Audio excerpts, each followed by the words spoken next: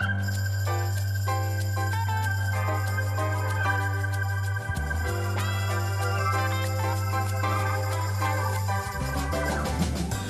am Ansonia with Let's Talk Gospel Music Gold, a podcast which will feature conversations with musicians, singers, songwriters, radio personalities, and historians of gospel music.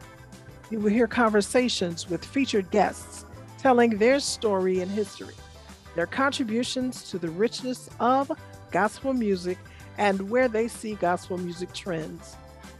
We will have traditional, contemporary, neo-soul, and hip-hop gospel artists, and more. We look forward to bringing exciting shows and to present great episodes to keep you coming back for more.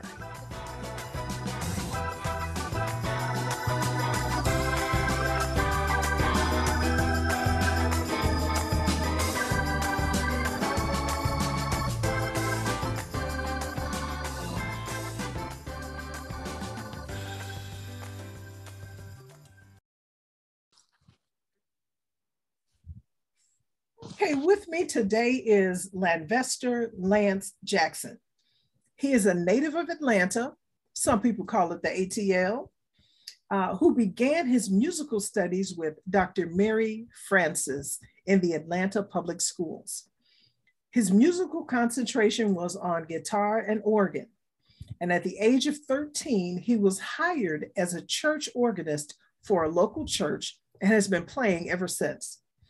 Lanvester has served churches in Chicago, Illinois, Seattle, Washington, Washington, D.C., and in Atlanta, Georgia, which includes 15 years as a staff organist and director of the Martin Luther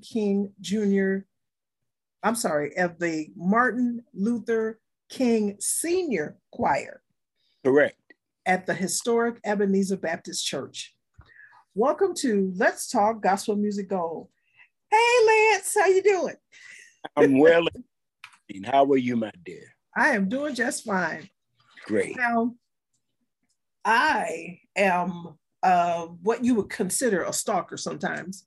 I find out somebody that I think is interesting and I'd like to learn more, and I'd like my audience to learn more.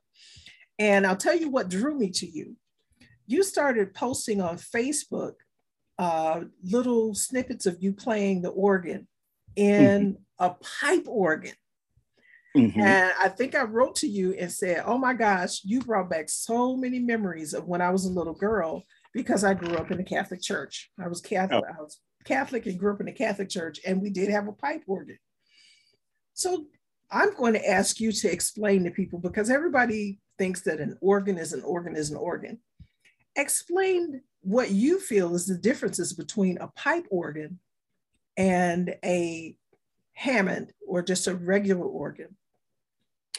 Okay. Well, there are distinct differences between a Hammond and a pipe organ. Number one being the sound. The Hammond was created and reproduced to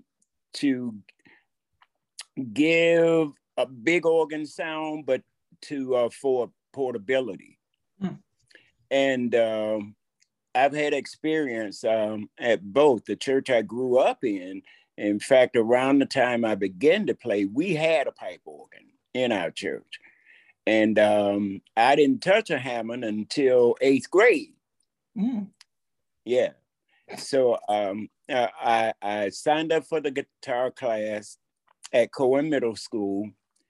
Class was being taught by Mary Frances Early, who is the first African-American graduate of the University of Georgia. Wow. Yeah. So she was my teacher, but my first day of guitar class, I walk into the room and there's a Hammond organ in the room. So I talked to her and the assistant principal into starting an organ class because I'd already been playing guitar, and I entered the class so that I could, get lessons to learn how to do it properly. But I also knew that I wanted to play the organ. So I talked them into starting the class. There were about 5, 6 of us in the class. After a couple of weeks, I was the only one left standing. So they couldn't justify, continuing the organ class.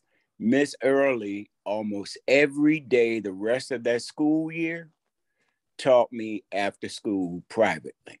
Oh, okay. Gave her to do that for me, and afforded an opportunity at Christmas time of that school year. She took me with her. She was being interviewed by Zenona Clayton for a talk show that she had on the air here, and allowed me to play. My gift took off lightning fast. I already had an ear, but I needed to learn to read. So Miss Early, really helped me with that. But my gift took off so fast. Now, mind you, I'm 12 years old when I start lessons. At 13, I'm playing well enough for the pastor's wife at the church that my aunt and uncle attended to hear me and hire me. Mm. And so off I went, to that little church and played for them about a year. And then something happened at my home church. Of course, we had a pipe organ there, right? Mm-hmm. And the organist at our church at that time, for whatever reason, required to have special instruction on how to use the organ. Mm-hmm. Well, you went to the pastor and told the pastor that he wouldn't be responsible for what happened to the organ if I was playing it, because, I was, a neo.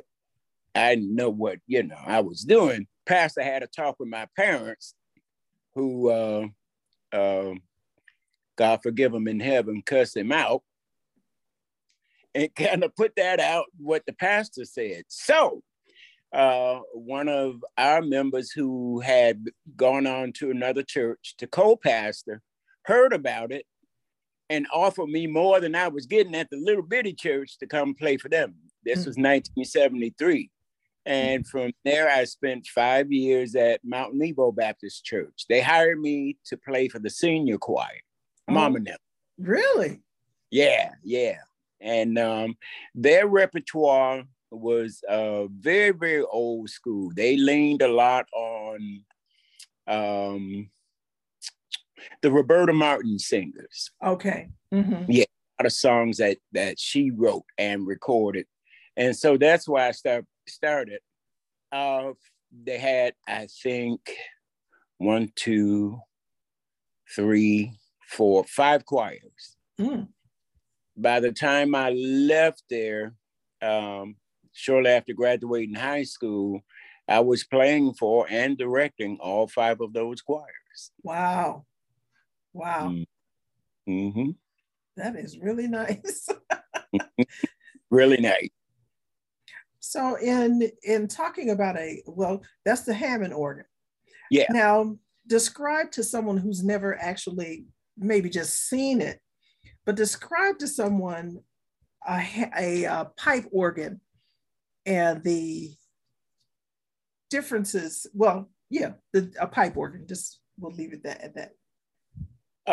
Most pipe organs produce sounds made by wind machines. That there are a few electronic pipe organs that can simulate very closely the sound of an actual pipe organ.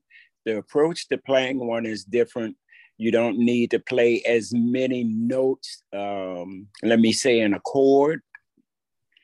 And your fingering has to be a whole lot more, sure.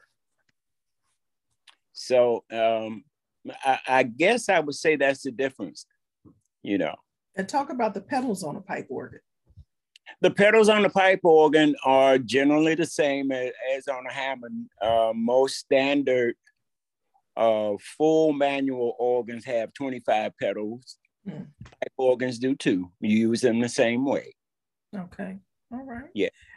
Now, with the pipe organ, well, I've seen those that have had the double bass pedals. So they'll have a rack on one side and then another rack. Those are the really huge ones. Well, that's a real. Yeah, yeah. Those organs would have 32 pedals instead of the standard 25. Mm-hmm. Okay. Yeah, I know that there's such a distinct sound. Oh yeah. With a pipe organ, and the richness to me in a pipe organ when you hear that, because there are some churches here. Well, I'm in the Chicago area, and there are some Baptist churches that have them. I believe one of my a gentleman that I interviewed, Eric, he went to, and I'm trying to remember the name of the church, but they still have their pipe organ in place, and I'm like, man, they should really play that. But anyway. Well, yeah, they're for more classical music. A pipe organ would not lend itself well to gospel music, and that's why the Hammond became so popular. Because it had a sound and an action and a way you played it that better suited gospel music than a pipe organ would. Mm-hmm. So I'm glad you talked about the speed, because a pipe organ does not, well, like you said, doesn't react well. So when you playing, I'm trying to think of a fast song. You couldn't play that on the pipe organ, because you would have too much redundancy, or it'll still be trying to breathe out the first part of it. Right. Right. You right. Think no, it would not lend itself well to a gospel song. Mm-hmm. Mm-hmm. Okay. And then, so in your love of music, do you still play the guitar? Very rarely. Very rarely. Yeah, I touch it now and then just to stay, in practice. But I have 3 organs in my home. 2 Hammonds. How many did 3. you say? 3. I know. I'm going to give one of them to my son. But yeah, I have 2 Hammonds, and I have a Conn electronic theater organ. Now talk about that kind of organ. You ever been to the big movie houses, say the Chicago Theater? I ain't gonna give away my age, but yeah. Well, yeah, it has that kind of sound, a great big orchestral sound of a theater organ. And I'll tell you how I came to have this one. I am staff organizer at an Atlanta funeral home here. And I was looking around to help them replace the organ in their chapel. Looked through ads on Facebook Marketplace. There was an organ posted, and they said, come get it, you can have it. Well, of course, a theater organ intrigued me, and I'd always wanted to have one. And I went and looked at the thing, and it had belonged to the seller's brother, who had died that year. And I sat down and played it, and the seller just wept, and he's like, you can have it. So all I had to do was, what I did, I finagled the deal when the people who would have moved the funeral home organ for me, I got them to move mine. So I got a free organ and got it moved for nothing. Oh, okay. The folk at the funeral home cut me a deal. It's like, okay, well, you found us an organ, so you can use our folk to move yours. Okay, isn't that nice? See, I always say, I tell people all the time, God will give you a blessing and you don't even see it. Oh yeah. Listen, my entire life is owed to grace and goodness. I have been afforded so many wonderful, wonderful opportunities. I never thought that I would be playing at Ebenezer. My 8th grade year, Martin Luther King's mother came to our school to speak.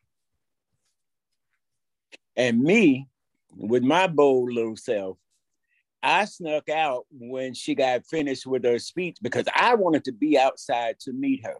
Okay. Which I did. I shook her hand and told her I enjoyed her speech.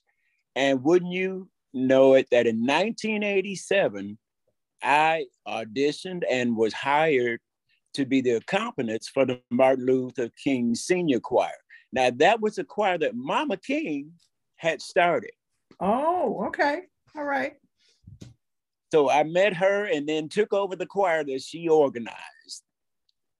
Yeah, I was hired first as an accompanist in 1987, and the director decided to leave and offered me the position of director in 1991. Okay. Took it, and I stayed there until 2002. Okay. Yeah, and produced a recording project with them as well. Okay. And what was the name of that recording project? Lord, You Bring Me Joy. It was co-written by a wonderful young lady who was a part of my community choir. Had a community choir, the Voice of Reason. And that was a title cut, Lord, You Bring Me Joy. And there were a couple of other compositions of mine that was on that project. Okay. Well, see, isn't that nice? That is just... Yeah, and those were the best years of my musical life, because the Martin Luther King Choir was, they did predominantly gospel music. Okay. While the other choirs did more classical stuff. They did more anthems and spirituals and that sort of thing. Mm-hmm. I was thrown into a pool of musicians who were, I think, some of the best in Atlanta. Directing the church choir was Uzi Brown, who I think was head of music over at Morehouse. Okay. David Monroe, who directed still director of the Morehouse Glee Club. Dr. Marva Carter was a church organist at that time. And at several occasions during the year, the music department at Ebenezer would have to come together, for special occasions. So, and those people, even though they were more educated than I was, okay, embraced me and we learned from each other. Okay. So that was the greatest musical opportunity of my entire life. Well, that's good. I always like to hear when people are able to grow and move, and that people aren't trying to stunt you. What I call is that, and work together and growing together, because I spoke with someone earlier about iron sharpens iron. Yes. And when you're working with people, sometimes, and I know that in all kinds of aspects, that there are some people that will try to stop others from growing or developing. But I always like to see when people are helping one another grow and develop, because when you help someone grow and develop, you're growing and developing yourself. Exactly. You can't learn, you can't help someone learn without learning yourself. Mm-hmm. That's, and that has certainly happened for me. At Ebenezer, I had regular access to a pipe organ. The Martin Luther King Choir sang on second Sundays. And we still have morning hymns at Ebenezer. So I get on the pipe and do the morning hymn. And then for the rest of the service, depending on the song, I either move to the piano or the Hammond organ. Okay. So I got to play sometimes all three instruments in a service. You was just bouncing around, boy. I was much younger too. Right. You're still young. Well, if God says so, in March, I will be 63. Okay, all right. Mm-hmm. Yay, 63. Right. Now, let me ask you, what started you to posting you playing the organ on Facebook? Or had you been doing it for a while? When I got a Hammond C3 installed in my home, and that was 2019. I decided I would start doing it.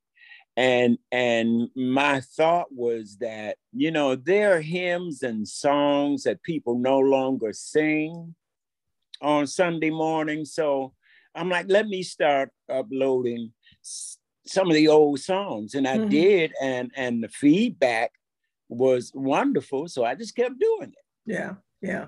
It is good to, you know, I'm thinking about the growth of social media. I have, my husband used to fuss at me a lot. You know, you always on Facebook, blah, blah, blah, blah. I said, but I'm always looking for something positive. They always putting negative stuff, and that's all we get is negative stuff. And it's such a delight to see something different, something fresh, something that is helping others, because who knows? I was listening to, and I actually did this before the show started, because like I said, I stalk people sometimes. Well, it's not stalking, it's research. And I came across you playing Amazing Grace. And people, when you look at that or listen to that, let's say you're sitting at home and, you know, you're going through something. And if you put, I believe it's Facebook Watch or something like that, if you put that on, like if one is playing, so the video pops up after that. And so you're basically having a little concert of your own. Yeah. So that happened to yours. And I was also listening to, well, I'll just say I was listening to another organist, and he was playing, and it was just one video after the other. And it is so refreshing to not have to listen to that craziness, listen to people fighting and stuff online and stuff like that. It is so refreshing to me to hear a musician who is just playing from the heart, and you can feel it and expression, you know. So just to let you know that, because let's say, I'm going to ask you this, throw this out there, a real crazy question. So you were told to play a specific song, but you don't particularly like it. But you have to make it your own. Tell me what your process is when you go through that. First of all, to make sure that I know the song, and I look for context with the words. I can talk about that now, especially because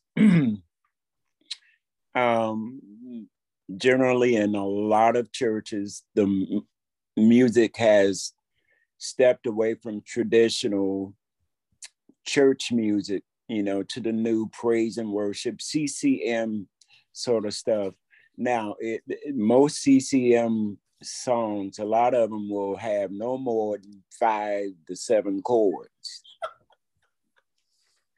Thank you. I said that, and 7 words, 7 to 10 words. Listen, my daddy used to call them 7-11 songs.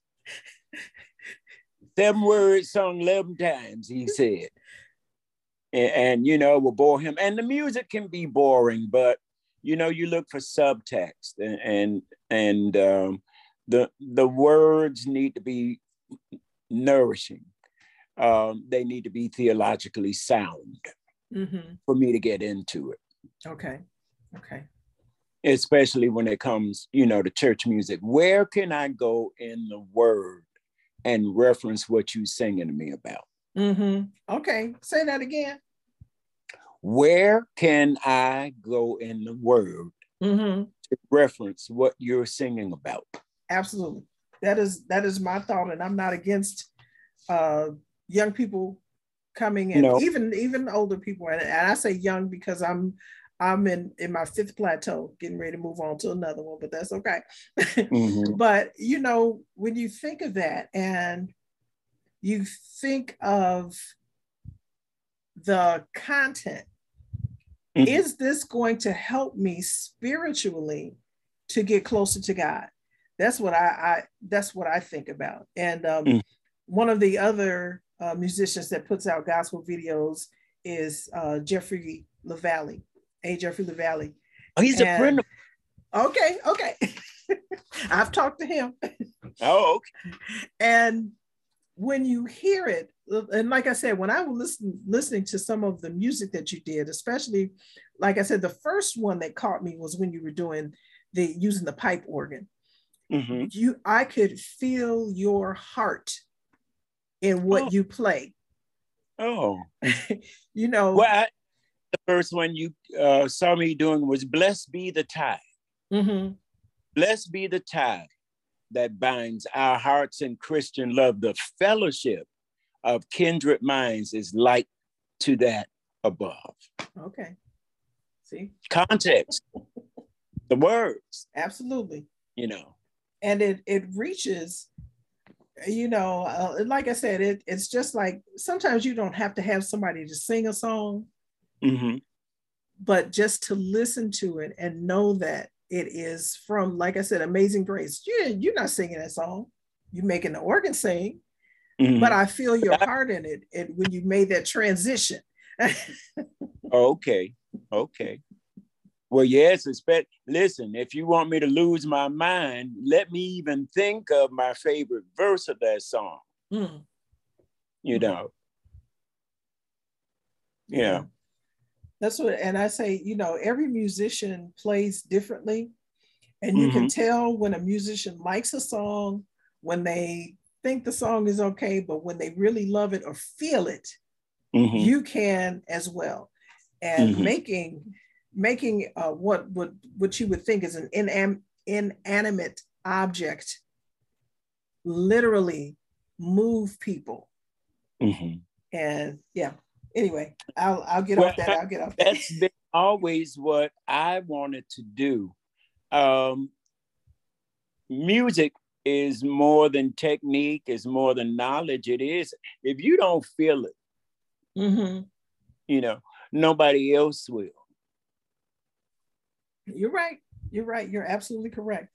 And it's just like if you open up and you're telling somebody a poem. And if you don't feel that poetry, then that's why that young lady, and I can't remember her name right now, that read that poem at the inaugural. Yeah. She felt that thing. Yeah. When Maya Angelou would write, she felt that. And I don't know if you're familiar with Gwendolyn Brooks. Of course. Oh, okay. So when you feel something and you put it out there, now the songs that you wrote, that you penned, I know that you were moved to write them, but have you ever been approached and someone gave you lyrics and said, can you put the music to that? I certainly have. Okay. I certainly have. I've done that, you know, for some people. I've written some music that have been done in a couple of plays, a couple of productions. Yeah. Okay. They give me an idea, or they'll bring me some words, and you know, I'll work with them and try and give them a song back. Okay. Name one of at least two of the songs that you've done. There was one for a play. The song was called "Can You Reach My Friend?" And I gave it a kind of plaintive a melody, and the song talked about hoping to make contact with a friend who was in some spiritual distress. Okay. Yeah. So that's one I did. Lord, there have been so many, but that one popped off the top of my head. Now that you asked, I can't name another one. That's okay, because it's going to come to you. There have been a few. Yeah. So when you, because sometimes people think, now I'll tell you, when I took music as a kid, my brother would laugh at me and stuff, but then he would come to me and say, can you write a song for this? And I'm like, well, you just told me that basically that I couldn't do this. Now you want me to write a song. So, and it's not, sometimes it's not easy if somebody just gives you some lyrics and say, here, write a song for this. Mm-hmm. Tell me what a process is. If I were to give you, I was trying to look for something that I had in front of me. If I were to give you something that said, we're diverse and trying to include, but I never gave you anything beyond that, would you be able to develop something out of that? Yeah, I'd take that phrase and develop a melody for it. Okay. You know, and then from there, you know, try and fit something else onto it, because that in itself, and you know, that song won't be but what, 3 seconds. That will be one of the CCM songs. No, listen. Yeah. I'm sorry. For those who love CCM, I'm sorry. I love it. I'm, you know, talking about that kind of stuff. My only issue with today's music is there's, in my opinion, too much of a willingness to not hear the stuff that was done before. Mm. I think,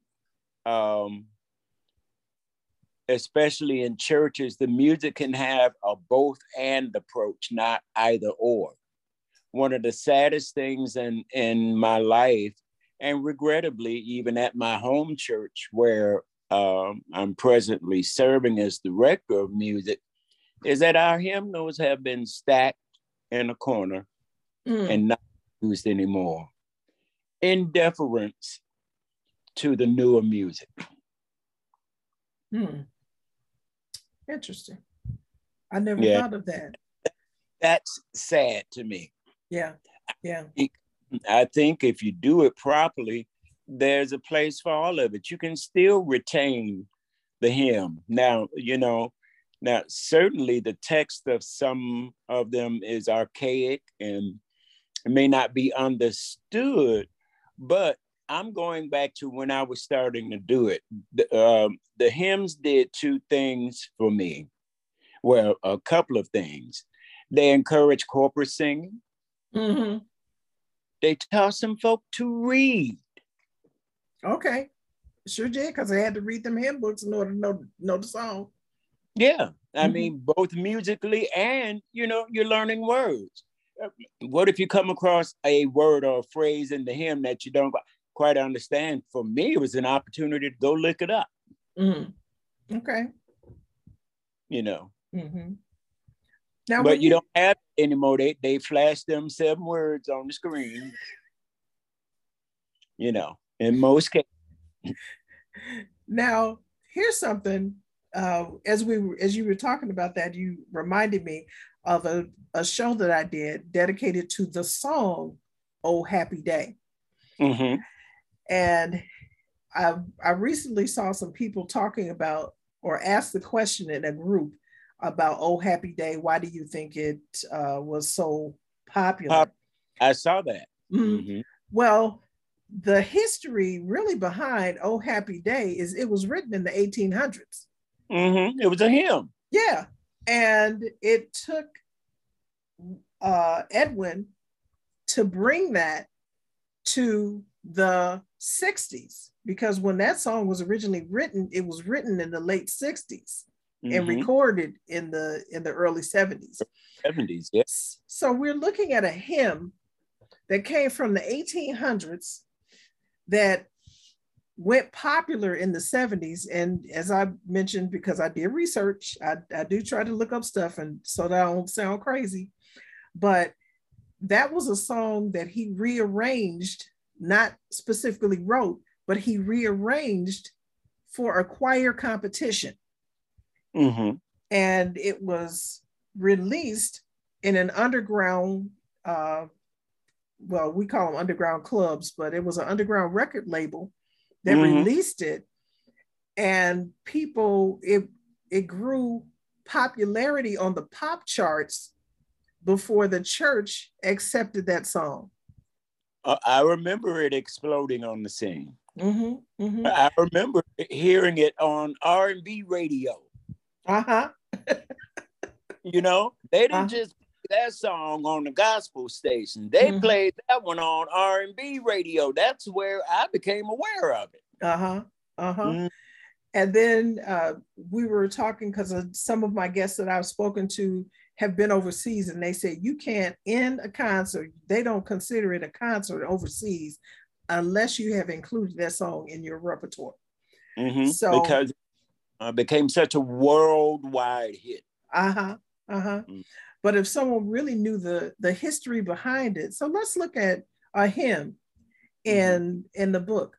What if you, hopefully I'm giving you an idea, giving a spark, take one of those hymns and contemporize it and teach it to the choir, not telling them where it came from, and taught it to the choir or the praise group to sing that song. How do you think that would get over or go over with the?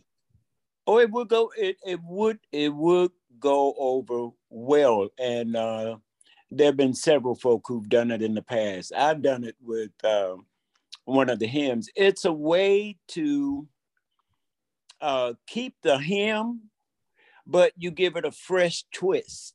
Mm-hmm. And therefore you haven't thrown the original out the door.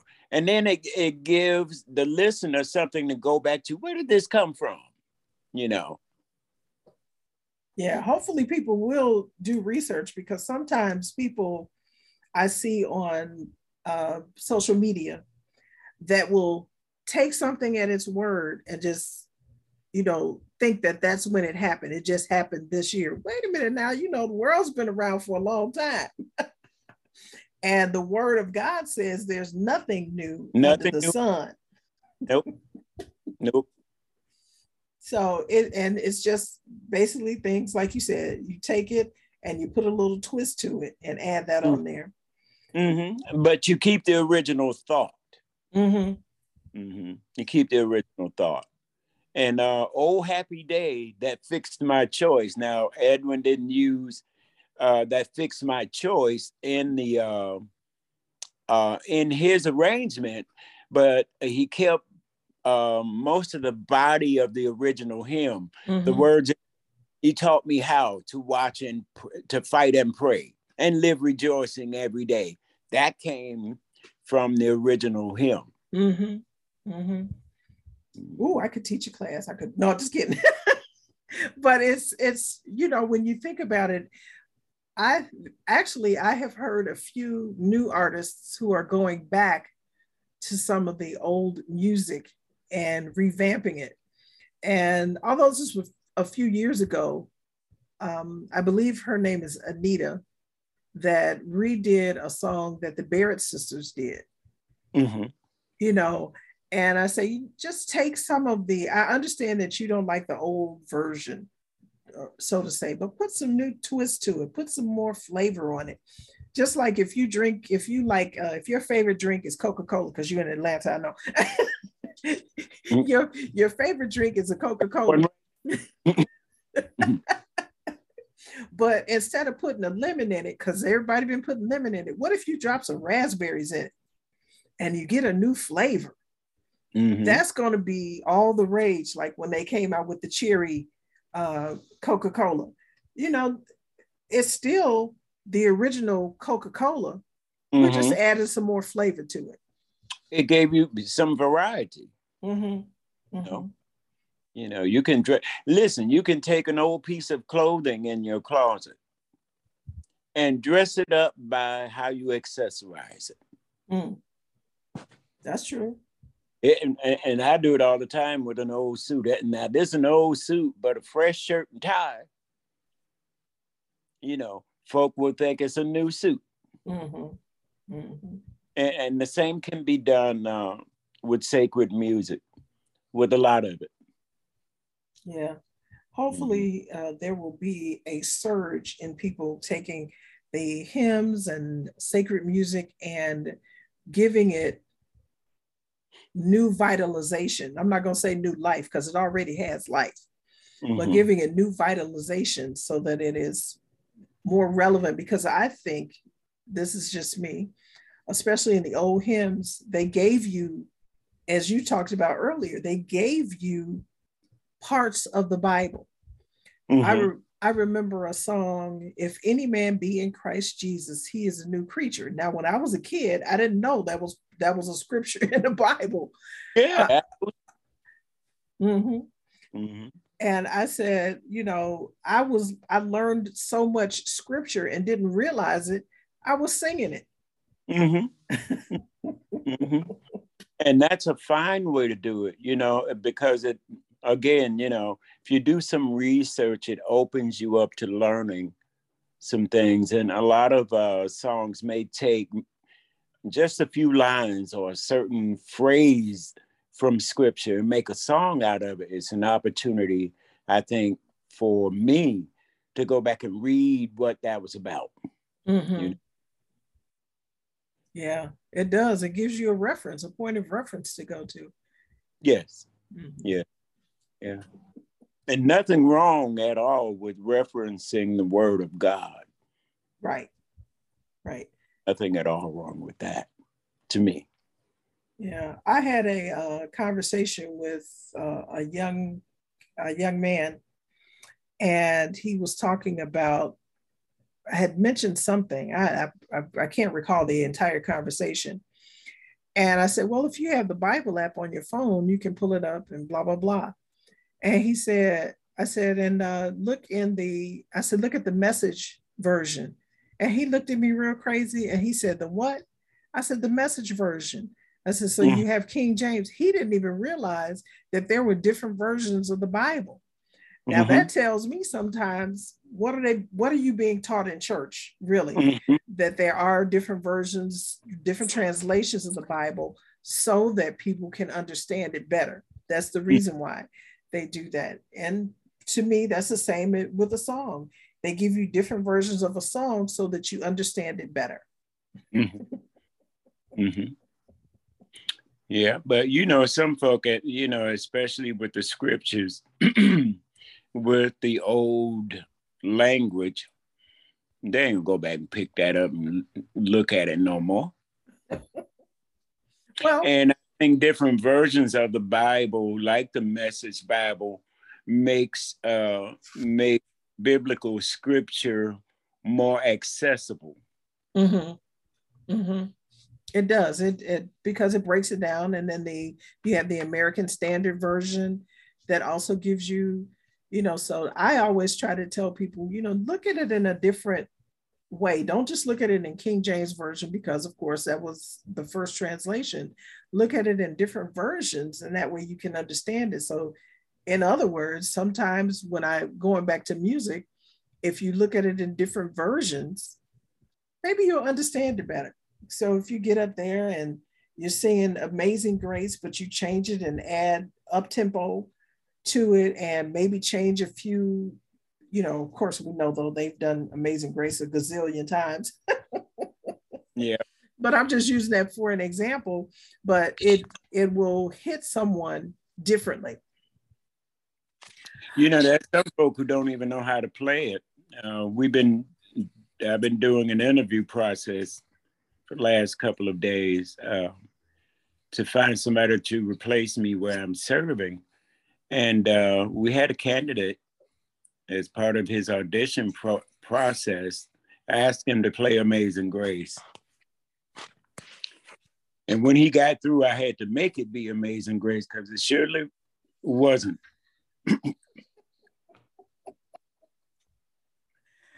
And it is, well, I'm laughing because I think that is ironic that, and I just said this to somebody a little earlier, it's like the 18-year-olds and the 20-year-olds think they got it all underway. They got it all under hand and don't want to go back. I'm not going to go back and I'm not going to look at what you all did back in the day, and I'm not going to do this and not going to do that. But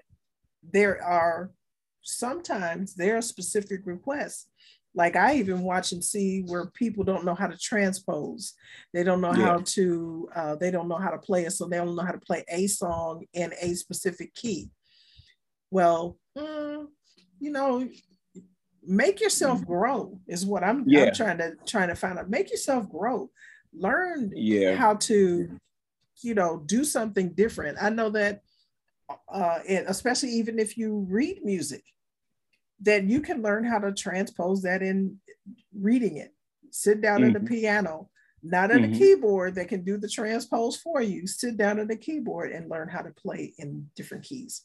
So, and I've taught private lessons too. And especially the last few years, one reason I don't do it anymore, a lot of people, they don't want to learn the mechanics of music. They want to press a button and have it kind of, do for you. Like, I'm grateful that I grew up in an era, no transpose button on the instrument. I learned on an acoustic piano, no transpose button. They became popular on into the 70s, but when I began, they didn't exist. So I had to learn how to play in different keys. And you did that by sitting your tail down and practicing. Yeah, absolutely. And that is something key. I just spoke with a guest on my show and talking about practice. People think that you don't need to practice. Oh, I got that. You need to practice every day. Listen, I'm at 50 years in doing this, and I still sit down and practice. I have a worship leader where I am now who chooses the music. She gives me a list, or she sends out what she'd like to. I got to go and listen and find the sheet music if I need to, or create sheet music if I need to. But I have to actually spend time sitting down with the music, learning it, to play it. I still have to do that. Yeah. I had a incident, well, not an incident, it was a really interesting conversation. And I am a musician, I'm a closet musician.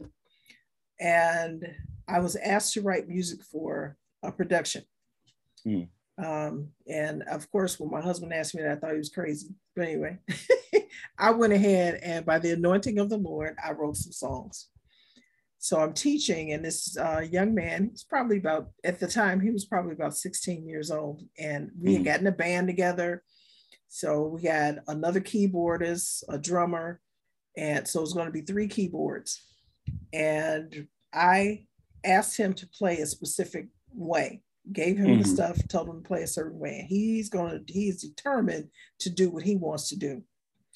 And I just snapped at him and I said, look, baby, I was the one that wrote this. So I know how it's supposed to go. Or how I want it to go. Yeah. So he looked at me real crazy. And the other 2 musicians that were there, the other keyboarder said, yo, man, when someone asks you to play a specific way and you're a musician, you play it the way they ask you to play it, especially if they're paying. But the shock on his face was the fact that I had actually written the music that he was playing. So I'm like, I know what I want to hear, and you're not playing what I want to hear. So I told him, I said, you go home and practice. I don't need to practice this. I said, baby, practice is what makes you better. If you don't practice, it's not going to sound the way you need to. So I understand that the other guys had a conversation with him. Needless to say, he started playing it better. And I said, I can tell that you've been practicing because you're playing it the way I asked you to play it in the first place. And I said, and if you don't believe me, I got it on tape. Yeah. So, and he thought that, I could just come to rehearsal, play, and move on. And I said, no, you got to practice. You got to practice every day. So it's important. It's important, especially if you want to, get better at your craft. I, had employment in corporate America, but I was very, very fortunate having 2 careers and the other one in music. It's very important to me. In fact, by the grace of God, I did well enough that I left corporate America. I was like 52. It's like, I'm gonna kill somebody. Let me just get out of here. Don't kill nobody. Yeah, oh yeah. Because it's crazy out there. Mm-hmm. Church folk can be crazy too, but I'd a whole lot rather earn a living doing something I'm passionate about. Okay. From the time I was a very small boy, I knew I wanted to play the organ. Okay. Yeah. You may not relate to this, but you didn't have to make me go to church. I'm a little boy. And back in those days, the television soap operas had organ music. So, okay. The kids, outside, I'm in there with mama because she watching her stories. And I'm watching with her because, the scenes will be punctuated in most cases with organ music. Okay. Wow. So I even fell in love. So with that, I started writing one of the organists to the shows. And guess what? He always wrote me back. Okay. Well, isn't that nice? That was great. What a way to get some encouragement. Yeah, but if it was organ music, it excited me. Well, that's good. No matter where I heard it. That is good. Yeah, I was thinking about somewhere else. Oh, I knew what I was going to ask you. In becoming a funeral home organist, because funerals play a little differently than they do in church. Yeah. And well, like you said about soap operas, when you listen to the soap opera music, they also play differently. But to me, it sounded more like the organ that they played at the ballpark. Because in Chicago, they had this lady that would play concert organ. Mm-hmm. And it would always remind me of, like you said, about the soap operas. Mm-hmm. Mm-hmm. But anyway, leading back to what they borrow from old movies, or I guess you would say some of it sound like ballpark, because one guy who played for the show actually played. He was a New York Yankees organist for years. Oh, okay. Mm-hmm. Yeah, see, that is, and when you think about that, a lot of people think that the only place an organ can be played is in church. Nope. And like you said, in a lot of the movies, yeah, I fell in love with music, period, and singing off of television because I used to watch musicals all the time. Oh yeah. Oh yeah. Oh yeah. Listen, and I grew up when the Ed Sullivan Show was on. You heard every type of music on the Ed Sullivan Show. Okay. All types of music. I mean, from R&B to country to opera to, classical, country. Mm-hmm.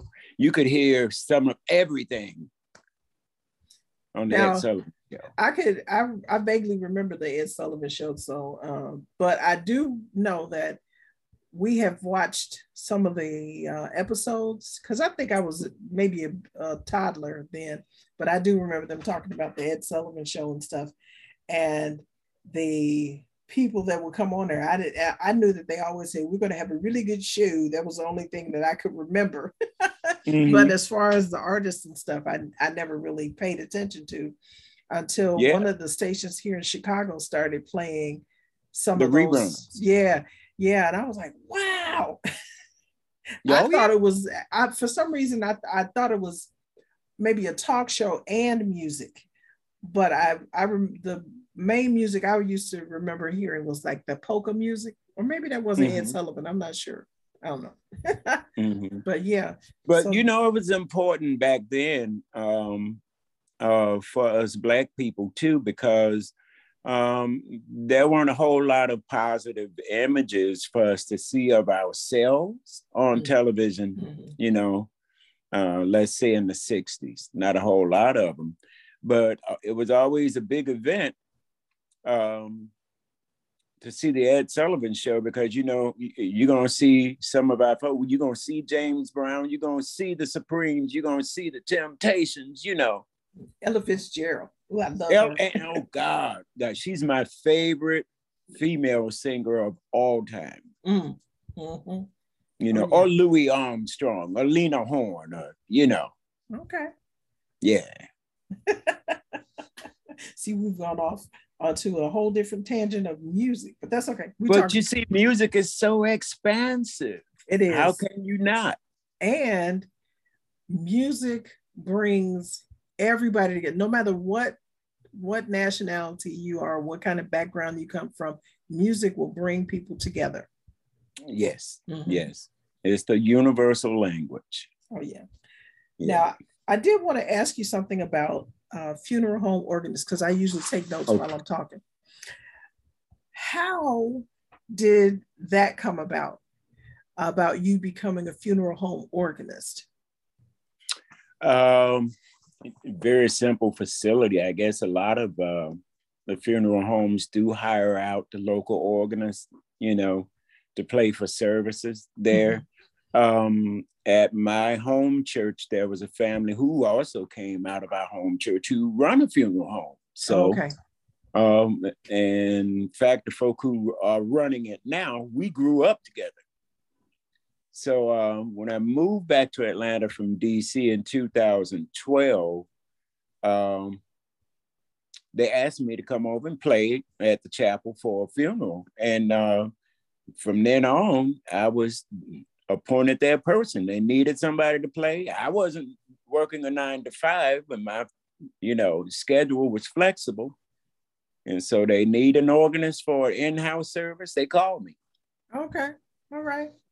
And the reason why I asked that is to, you know, in case somebody is listening to the show and they say, well, how can I go about doing that? That's why I ask certain questions and try to venture down different avenues so that people that are listening can learn and grow and say, hey, maybe that's something I can do. Or, you know, maybe I could sit down and pull one of those hymn books out the corner and blow the dust off and find something that inspires me to bring it into service into the 21st century. So.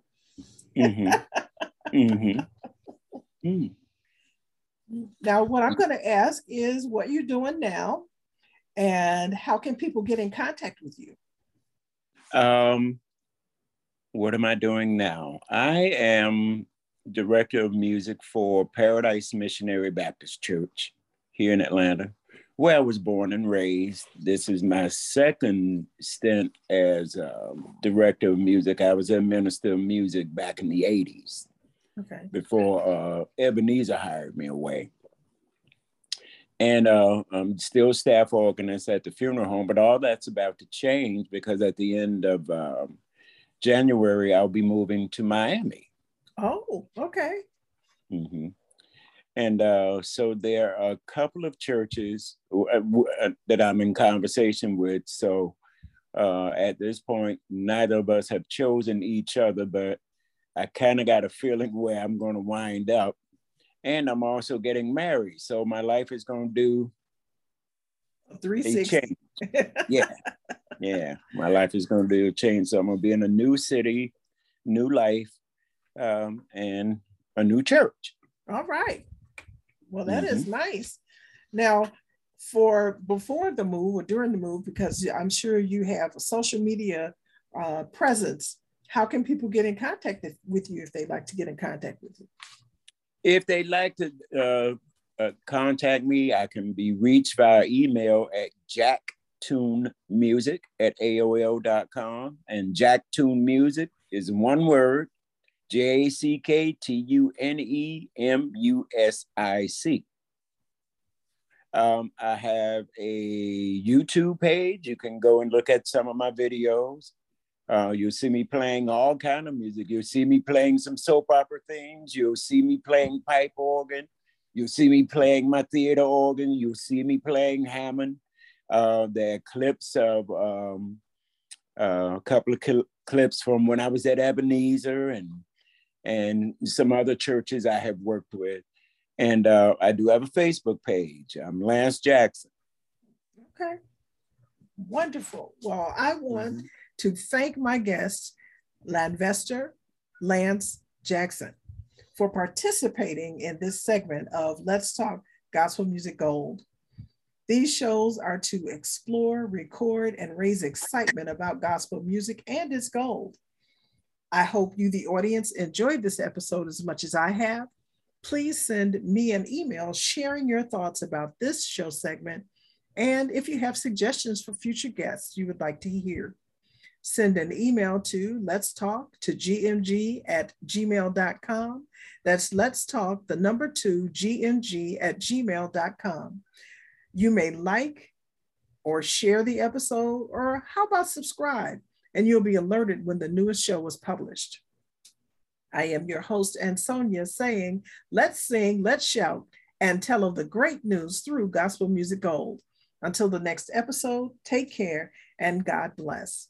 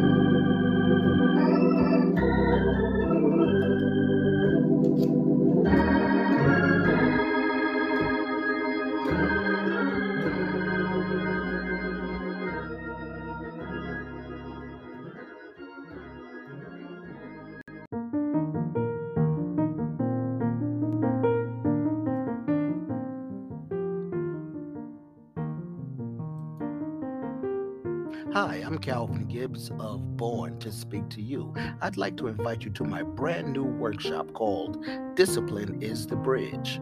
Discipline is the bridge between your goals and your accomplishments. We're going into a new year, and people are setting New Year's resolutions once again. Well, guess what? 88% of people that set New Year's resolutions will not see it through to accomplishments. Why? Because they don't know how to set goals properly. So, my workshop will help you get from goals to accomplishments using discipline. You see, self-discipline is the bridge between your dreams and your accomplishments. As soon as you're able to master discipline, it can change your life. So I hope that you will join us at this exciting workshop. It's all on Saturdays. You can go to any session you want. Saturday, January 15th at 10:30 Central Time, or January 22nd at 12 p.m. Central Time, or January 29th at 10 a.m. Central Time. The link to register is disciplineisthebridge.eventbrite.com. That's disciplineisthebridge.eventbrite.com. I hope to see you at the workshop.